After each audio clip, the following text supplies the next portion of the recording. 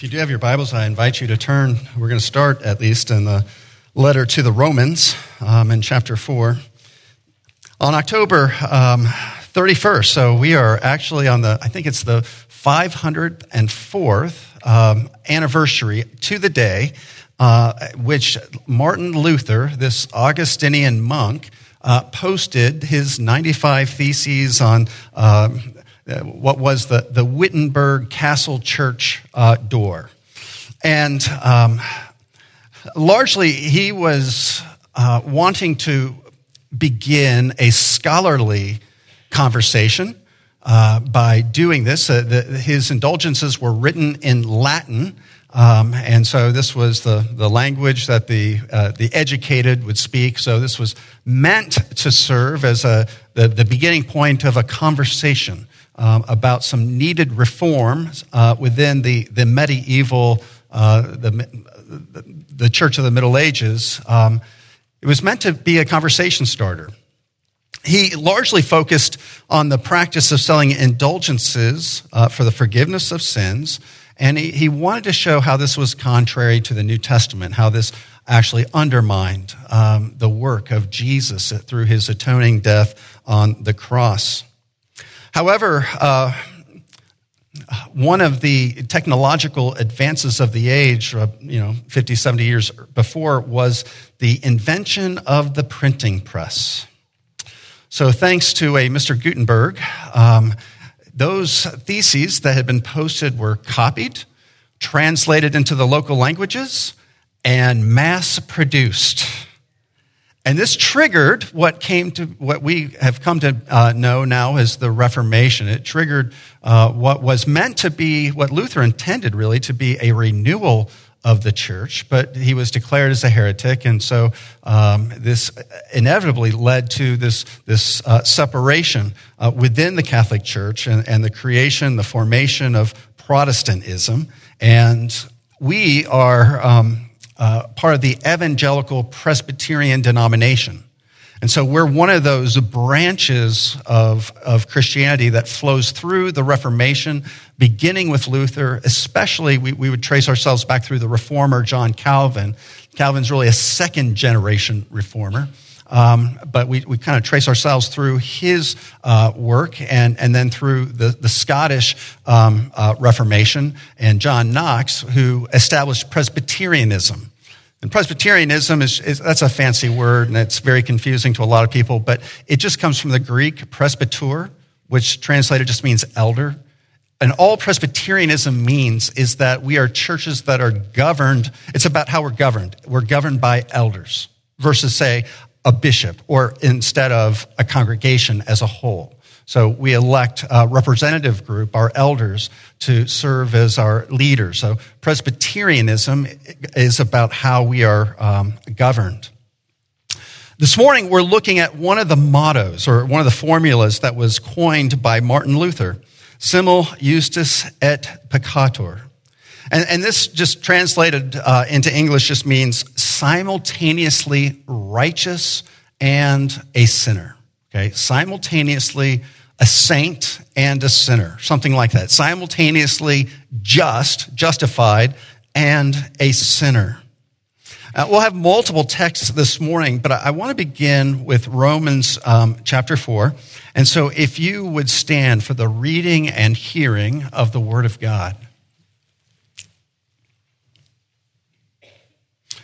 Paul writes, this is Romans 4, verses 5 through 8.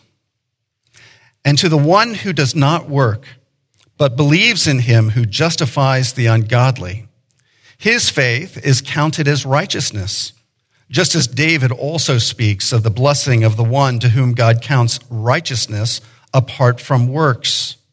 Blessed are those whose lawless deeds are forgiven and whose sins are covered. Blessed is the man against whom the Lord will not count his sin. Would you pray with me? O Lord, our Lord, how majestic is thy name. We come now before you to hear your word. We ask that according to your marvelous grace, that you would grant understanding and increased faith to our hearts and minds by your Holy Spirit. We ask this not because we're deserving, but for the sake of your great name. We ask this in Jesus' name. Amen. You may be seated. So what I intend to do this morning is to work through these case studies. The first one is just the case study that Paul presents us with here, the case study concerning David from the Old Testament. The second will be a case study concerning Paul himself. And actually I'm going to start with a historical case study, Martin Luther, and then David, and then Paul. Before we just arrive at just a few remarks of, what does this mean in terms of how we approach this problem of sin in our lives? So before I get right to the text, I want to talk a little more about Martin Luther and about his troubled conscience. Just prior to the worship, the Sunday school was watching the insanity of God.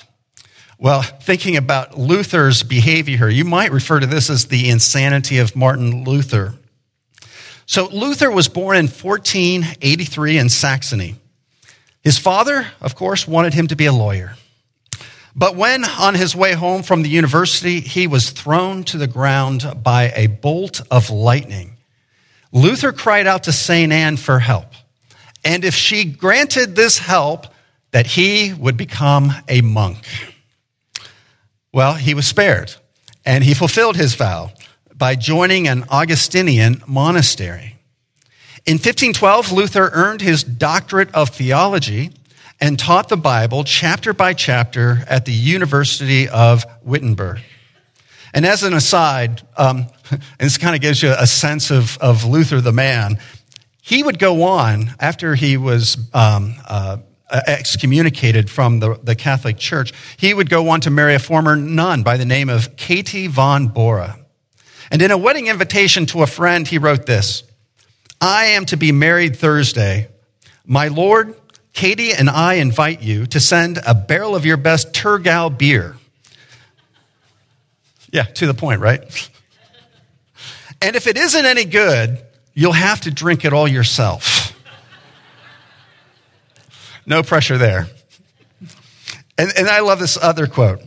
He says this about his wife: "I would not exchange Katie for all of France or all of Venice, because God has given her to me. And besides, other women have worse faults."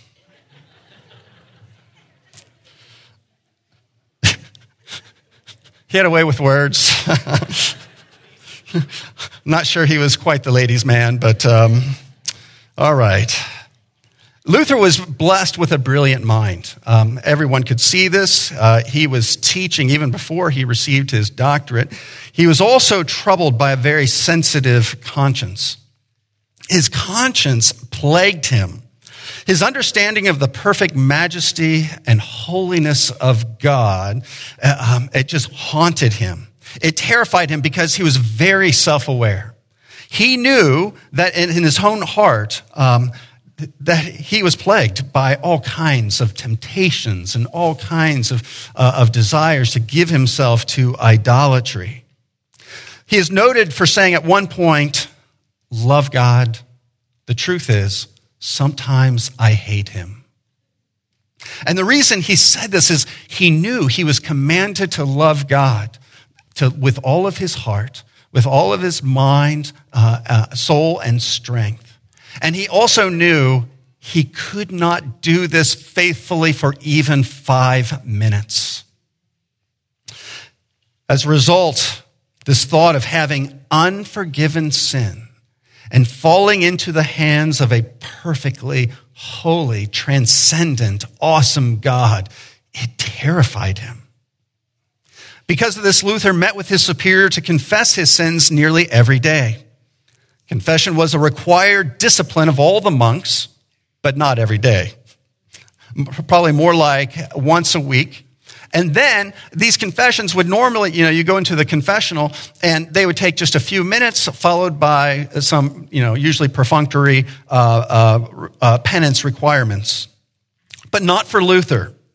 not wanting even a single sin to go unconfessed. His confessions could go on for hours, and he did it every day. He was wearing his confessor out. And because of this, Luther met with his superior every day to confess his sins, and his confessor was a priest by the name of Staupitz. Staupitz is quoted as saying, "Look here. If you expect Christ to forgive you, come in with something to forgive. Parricide," I had to look that one up, killing of parents, blasphemy, adultery, instead of all these peccadillos. That was the response of his father confessor. Luther was traumatized by the sense of God's holiness, combined with the knowledge, because he was an expert in the law, that God does not grade on the curve. God does not compare us and our behavior with others. He compares us with his own perfect law. And so he was faced with a spiritual dilemma, Luther, that is, that he couldn't solve. How could a perfectly just God receive unrighteous sinners? And even if there was only one unconfessed sin, how could he receive this sinner with unpardoned sin? And for Luther, there seemed to be no solution. The solution didn't come overnight. It came just as Luther was studying the New Testament, and specifically, he was working his way through the letter to the Romans. And his biographer, Roland Bainton, writes this, quoting Luther. "Night and day," Luther says, "I pondered until I saw the connection between the justice of God and the statement that, quote, 'the just shall live by faith,' unquote. Then I grasped that the justice of God is that righteousness by which through grace, it is that righteousness by which through grace and sheer mercy, God justifies us through faith. And thereupon I felt myself to be reborn, to have gone through open doors into paradise. The whole of Scripture took on new meaning. And whereas before the justice of God filled me with hate, now it became to me inexpressibly sweet and a greater love. This passage of Paul became to me a gate of heaven." And then Luther would go on to coin this phrase, Simul Justus et Peccator, simultaneously righteous and a sinner, to describe the ongoing spiritual condition of Christian believers. And so this leads us to Romans. This leads us to what Paul, and I'm going to cite, I could have cited other places where he talks about justification, but I decided to use this little citation concerning David. And David, because I see him, so prior to this citation of David, the Apostle Paul writes about Father Abraham and how Father Abraham was justified not through his works, not by his obedience, but by faith. And God reckons this faith to Abraham as righteousness. But in Abraham's case, the way this is written is it's the idea that, Abraham just simply made a good decision. He decided not to trust in his ability to earn God's favor and acceptance, but rather to believe God. But with David, this principle of justification is taken a step further, because David, who was justified as a young boy, who already as a shepherd of the sheep was praying his heart out to God, who is anointed by the prophet Samuel as a teenager, because we're told God doesn't look at the outward person, but he sees the heart. And David expresses his being a regenerate, believing man prior to his great sins. And in that context, he writes about his justification. So in verse 5, we see the basic principle laid out. And to the one who does not work, but believes in him, that is, who believes in God who justifies the ungodly, his faith, and this is the language of, this is kind of a technical theological principle, a doctrinal truth. The one who believes in him, who justifies the ungodly, his faith is counted. That counting is justification language, is counted or reckoned as righteousness. And here we come to this grand doctrine. It just set Luther free. It just removed the burden of trying to, be on that gerbil, the hamster wheel, and trying to earn God's favor and acceptance, knowing that you never could do it well enough. Well, what was his solution? It was when Luther realized the righteousness that God needs, the righteousness we need in order to stand before him, a holy God, in his presence, is not a righteousness that is generated from the inside through human effort or human ability. It's not a righteousness that we can ever earn by being good enough.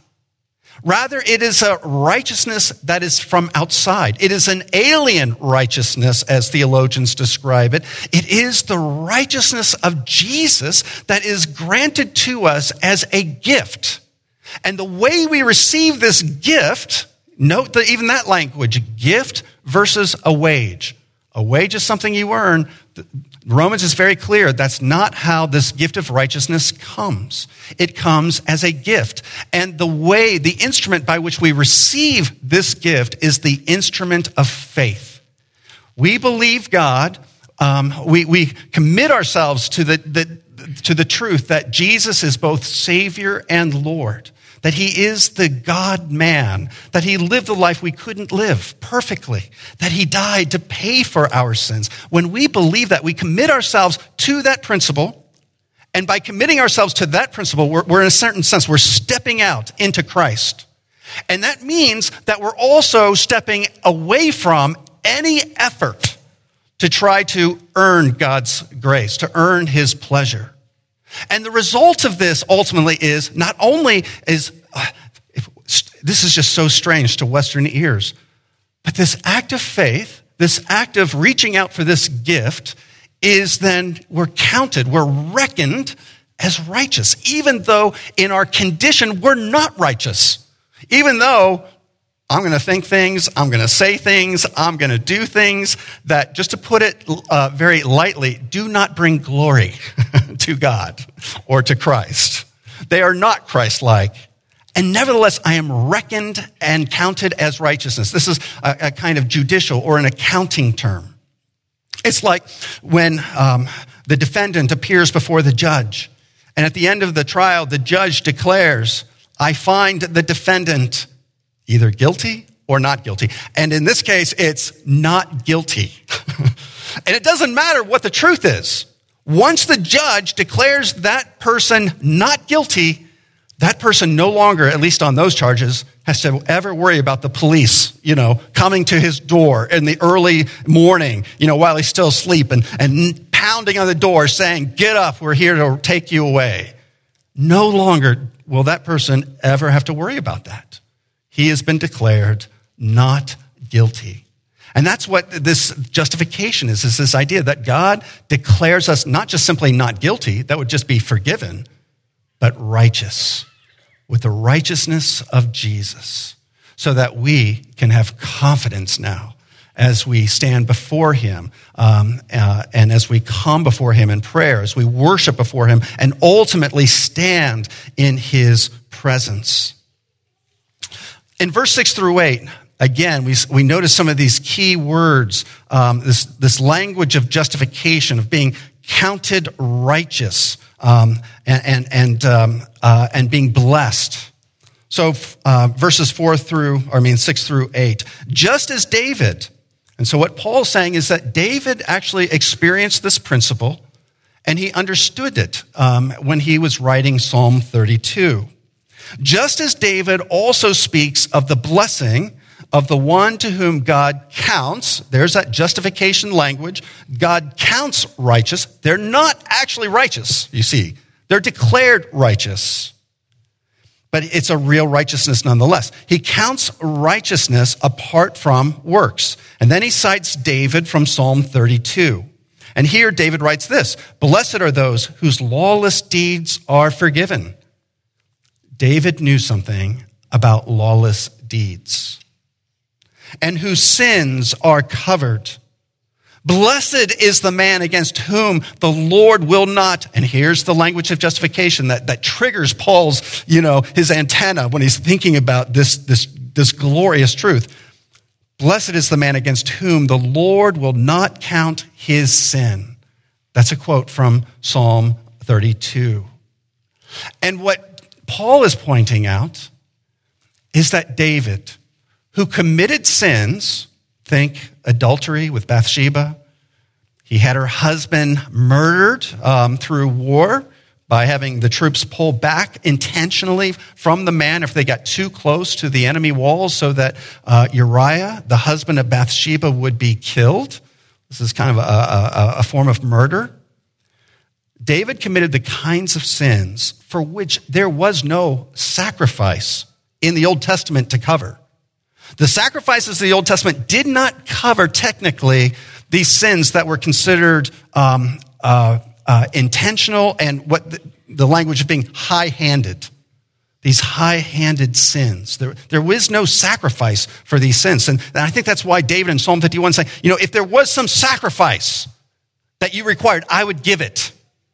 But what you ought actually require is a humble and contrite spirit. And what David seems to understand is there's this principle of grace that was running beneath the old covenant, that was running beneath the law of Moses.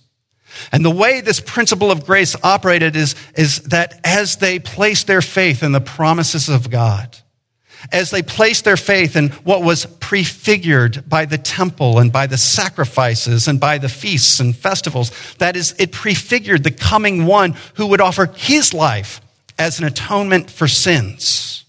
And then you have the promises of the prophets that were more explicit in the coming Messiah king.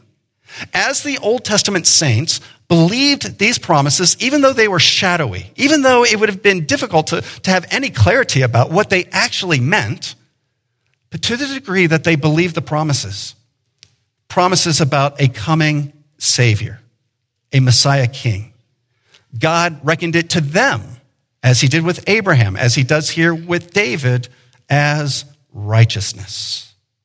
And David expresses this in terms of, how blessed, how joyous it is to have your sins covered.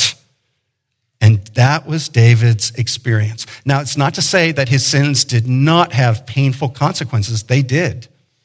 Ultimately, David would lose the child that he had with Bathsheba, and he would go on to lose 3 more sons. And his one son would rise up against him and try to usurp the throne. His sin led to painful consequences. But in terms of his relationship with the Lord, he was forgiven. All of this, and just let me highlight, David, it could be said of David that he was simultaneously righteous and a sinner. And part of my point is, when he committed the sins of adultery and this kind of murder, he was justified. He was already saved, to use that kind of language. And what this example of David shows us is that justifying grace, this gift of having our this righteousness counted towards us, being reckoned righteous, is a gift that is irrevocable. It's a gift that is unbreakable. It's unconditional. Even the high-handed, proud sins of David did not cancel his justification. It did not cancel his standing with the Lord. And if that is true of David, I think it's partly what Paul's intending here. If it's true of David, it's also true of all of those who humbly place their faith and their trust in Jesus as Lord and as Savior. All of this is true in the case of Paul. Paul understood himself to be both righteous by grace, while at the same time frustrated by the sin, the continuing sin in his own life. 1 Timothy 1:15, and here the Apostle Paul describes his own situation to Timothy.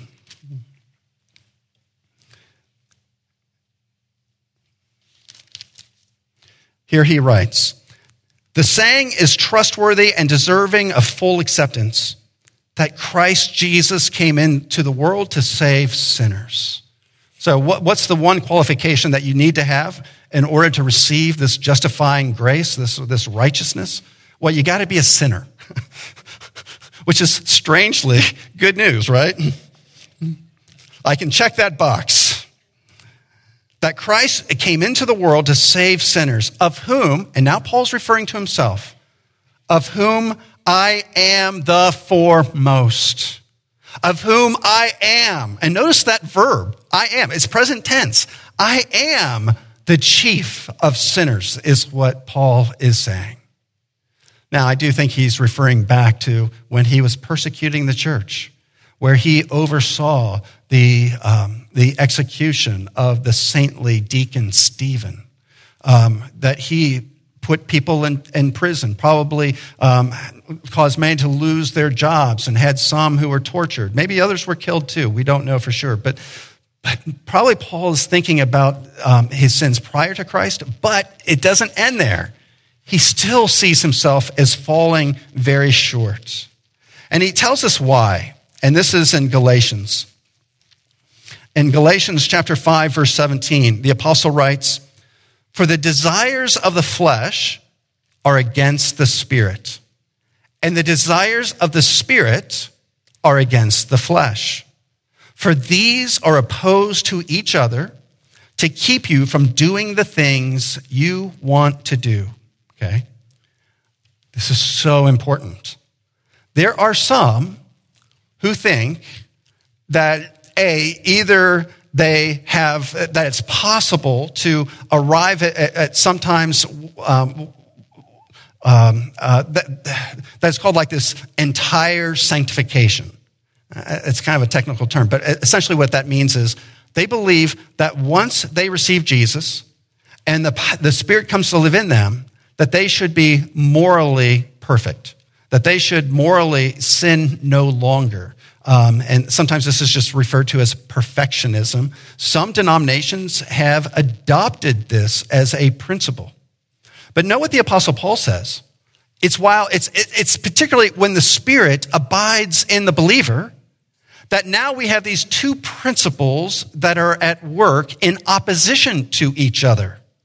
He describes it as the principle of the flesh, the desires of the flesh, which are opposed to this principle of the Holy Spirit.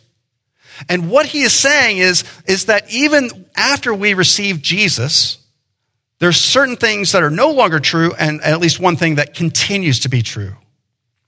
The penalty of sin has been taken away. Jesus paid the penalty of our sin.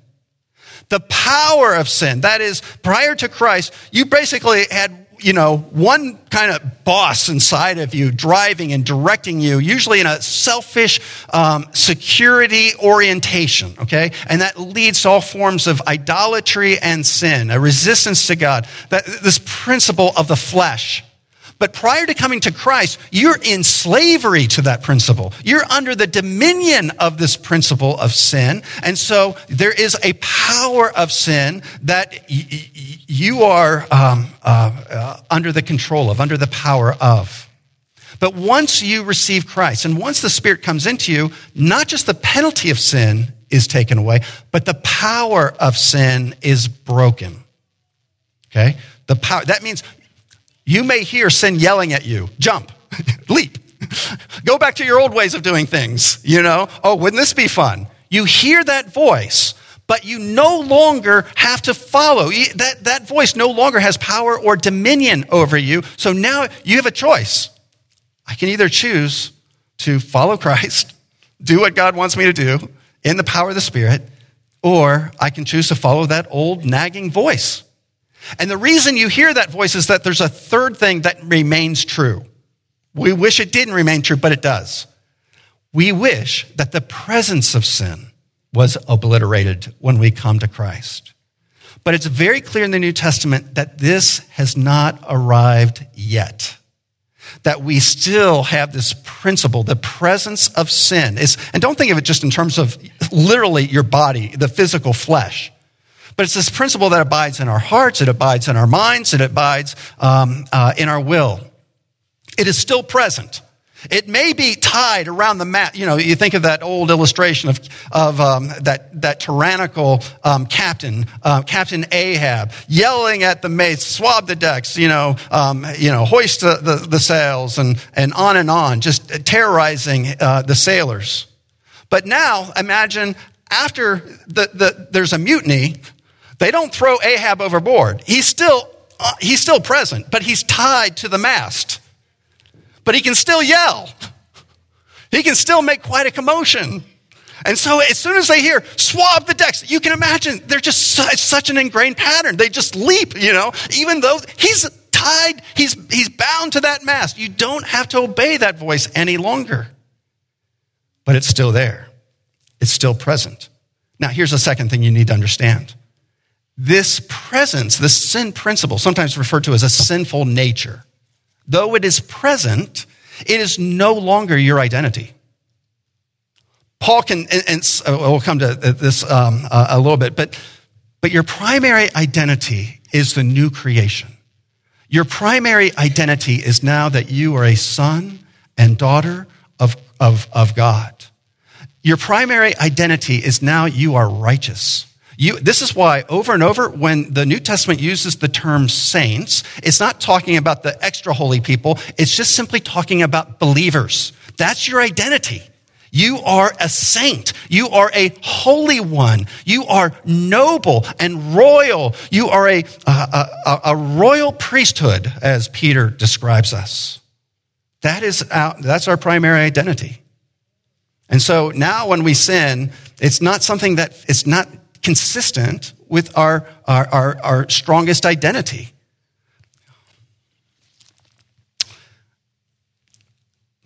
The desires of the flesh, they certainly include not just the physical, but also our minds and wills and hearts.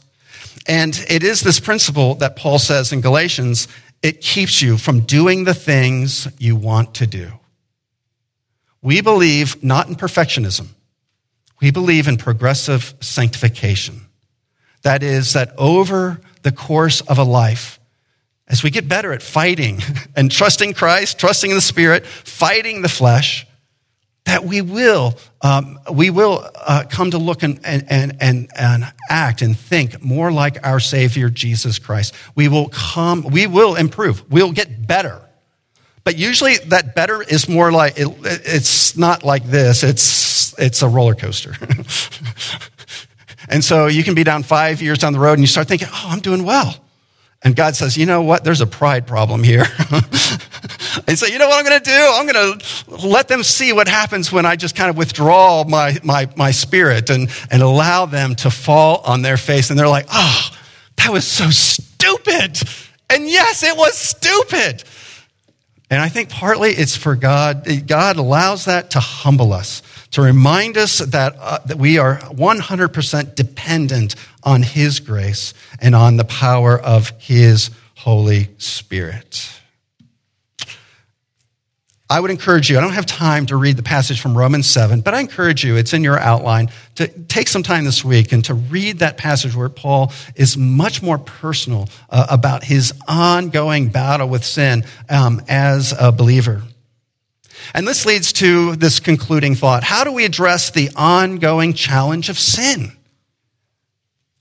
Well, Romans 8, so just skipping ahead, if you were at Romans 4, to Romans 8, 12 and 13. Paul writes, so then, brothers, we are debtors, not to the flesh. And when he says debtors, he's like, we're not obligated to the flesh. And now he says that, why? Because this principle of the flesh, he's not talking about, we have a physical body. No, he's saying this principle, this sin, the presence of sin that remains with us is a continuing reality. But we're not obligated to it. We are not obligators, we're not debtors to the flesh, to live according to it. For if you live according to the flesh, here's what happens. You will die. But if by the Spirit you put to death the deeds of the body, you will live. If by the Spirit, so here's the first principle, even as Christians, this battle with the presence of sin, these temptations in our life, is not something we can do in the flesh. We can't generate this just through human effort. We must recognize our need for the Spirit of God, for the Holy Spirit, to be at work within us, expressing the Spirit's power in and through us as we combat this sin. And this is a daily battle. This is not weekly, not monthly, not an annual, time where the flesh rises up. No, this is a daily battle that we must fight in the power of the Spirit. And he says, for if you live according to the flesh, you will die. But if by the Spirit and here's this kind of violent language, you put to death. This is what's required. Sin is still serious business. If by the Spirit you put to death the deeds of the body, you will live. Now, how do we do that? How do we, the old language, mortify the flesh is the way the older writers would describe it. How do we mortify? How do we put to death the deeds of the flesh? Well, there are at least two things here. One, we have to recognize our need, again, for spiritual help, for God's grace, his strength. And this is where those spiritual disciplines are critical for us. Disciplines of prayer, of meditating and studying the Word of God, of being committed to weekly gathering of the saints in worship, of regular fellowship with one another. And then the cultivation, of community. Why community? Because as we're with other believers, one, we're being sharpened as iron sharpens iron. And secondly, as we develop these layers of community, it helps keep us accountable. It helps keep us accountable. And if we've fallen, that community around says, I see this in you. I see that you're kind of veering a little, off the path. And I just want to know, can I pray for you? What can I do to come alongside you and to help you to be who Christ wants you to be? See, those layers of community also help bring accountability. And there will be some cases, one or two people perhaps in your life where you've made a kind of an agreement. Say, look, there's this area of my life that, boy, Satan he knows where to aim his temptation darts. And I just need you to say, how are you doing in that area? Just to help us to stay. And this is a person who can offer grace, but also just a word of accountability to us. This is putting to death. Putting to death is an active, it's where we must be intentional and energetic in fighting sin in our lives. But what do you do when you fall? What do you do when you fail? Well, this is part of that spiritual discipline. This is part of that fight of faith. And that is, you need to be a spiritual cat, not a spiritual pig. I've said this before. What's a spiritual pig? Well, a pig falls into the mud. What does the pig do? It wallows. That's not who we want to be. What happens when the cat falls into the mud? It leaps out immediately. It's cleaning itself off. Part of the fight of faith and part of persevering in the faith. This is, for those of you who are young, this is what old people do. And you probably don't know it. They persevere, even if they've sinned 7 times 70 in the same day, they persevere by going to the Lord and say, Lord, let me admit to you and confess that what I did there, what I thought or what I said was wrong. It was sin. And I thank you, Lord, that Jesus died to forgive that. Help me to be the person you want me to be. And that fight, you're going to see, if you're younger, you're thinking, well, you can't keep doing that because you only have so many, opportunities to be wrong. No, part of godly Christian maturity is learning to persevere. When you fall at the foot of the cross and you seek God's his mercy and grace anew. And that actually is one of the great marks of a genuine believer. There is good news and there is bad news for the Christian believer. The good news is that God declares us to be perfectly righteous, forgiven by faith in Christ. But the bad news is that sin nevertheless remains, and it will remain to the day we die. But by the power of the Holy Spirit, we can make progress so that, like John Newton, we can say, I am not what I ought to be.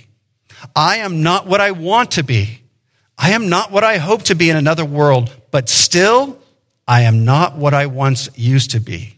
And by the grace of God, I am what I am. Would you pray with me? Our God and our Father, we are grateful for your word. We're grateful, Lord, for the Reformation that highlighted these central truths of justification, while at the same time still remaining a sinner. We thank you, Lord, for the good news of the gospel and how it equips and strengthens us to be who you want us to be. And we recognize anew our need for your grace, our need for your Spirit to be at work within us. And so we pray these things, not just for our good, but for the sake of your great name, to whom be all the glory. In Jesus' name, amen.